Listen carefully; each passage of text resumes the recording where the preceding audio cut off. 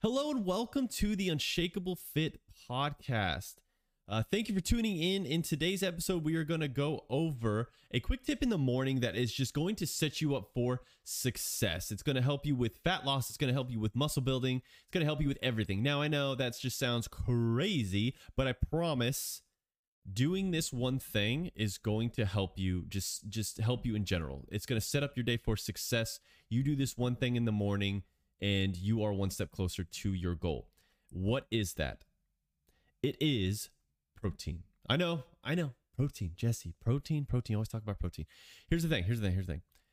Having a good dose of protein in the morning is key to setting up your day for success because A, it's going to satiate you. It's going to make you feel less hungry so that you're going to make, or then B, it's going to help you make better decisions for the rest of the day. Because you make a good decision for yourself in the morning, you're going to tend to want to make a better decision later in the day. Then also, if you are not hungry, like famished, because you actually ate protein and you're satiated, then you're probably going to make a better decision for lunch. And then that's going to translate into making a better decision for dinner. And then it's going to just keep compounding, right? Compounding interest for your health. So compound. Eating protein in the morning is the key to a lot of different things. I have eggs in the morning. That's how I eat my protein. And I also have Kodiak cakes. I don't know if you know that, but they have they're a good brand that has a lot of different types of foods that taste great, that have a good dose of protein in them. Now, some people, it might have a little bit too high calorie for you, but again, it helps me hit my protein targets, especially in the morning.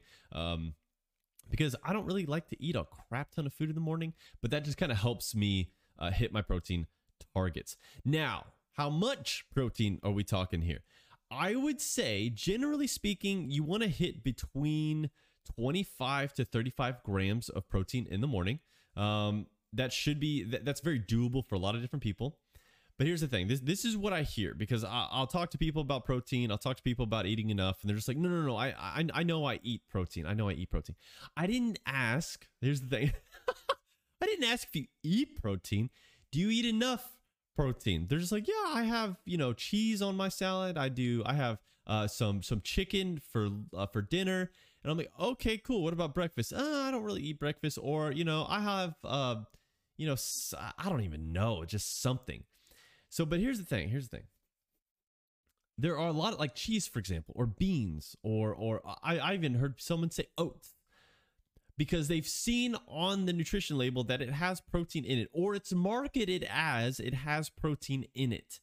Well, yeah, there's a lot of foods that have like 1 gram of protein in it or 2 grams of protein in it. There's a lot of foods. If you eat enough cheese, yes. Can you get enough protein? Absolutely. But you know what else cheese has that's a lot higher than protein in it? Fat. So you're going to get a lot of freaking calories if you're trying to hit your protein with cheese. So if you sprinkle cheese on your salad, you might get 3-4 grams of protein in it, but then you're going to get like 20-30 grams of fat. So, yep, it's a calorie bomb. It's not a protein bomb. It's a calorie bomb. So you got to be careful with certain types of foods that you think have enough protein in them, because then you got to see what else comes with it. So, okay, then what sources of protein, Jesse? You're not giving me a lot. Then meats, all of your meats, obviously. The red meats obviously are going to have a little bit more fat in them, but you can find kind of leaner sources of it. I got one client that she likes the turkey link sausages. That's a pretty decent meal there. It's so funny too, because people will nitpick certain things, right? They'll be like, well, what about the sodium intake? I'm like, well, what's the substitute? What do you eat now? Anyways, but if you want to talk the sodium thing, if you cook your meals, if you meal prep mainly, if you eat a very clean life, your sodium, you won't have to worry about your sodium intake levels. I guarantee it. If you have a very high diet of processed foods and foods that are frozen, like that's what you eat all the time, or you eat out all the time, then okay, sodium levels can get out of control. But if you're eating foods that you cook, that are freshly sourced, that are prepared fresh, then you'll be okay, and that are cooked with. Because that's the thing too. Like, you can go to places that are actually very healthy, that do not cook with a lot of oils and a crap ton of sodium in them. But I mean, it's few and far between, honestly. But if you meal prep yourself, or even from one of those meal prep companies, you more than likely will not ever overdo your sodium. You actually should add sodium in there. You should actually salt your foods if you do that. But again, if you have a high diet of processed foods, you probably should not. But anyways, again, that goes back to kind of who you are and what you can do. But these are just some little ideas. But the Kodiak cakes are another one. They have a lot of different sources there: oatmeals, flapjacks, waffles, pancake mixes, stuff like that. They have a lot of different options for what you like that has some protein in them. Of course, eggs, meat, Greek yogurt. There's so many different options you can do. And here's the thing too, you don't have to just choose one source and get your 25 to 35 grams from that one source. You can stack them.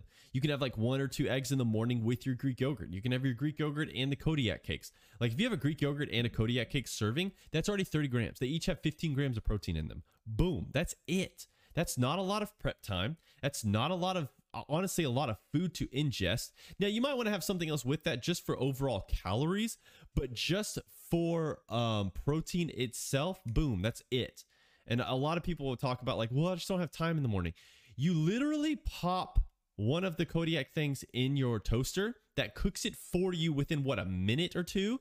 And then you literally just open your fridge, grab a Greek yogurt, and peel off the top. You can even eat it in your car. Now, I'm not suggesting that, but I'm just saying, I mean, it doesn't take long to prep it. You can eat it whenever or wherever you want.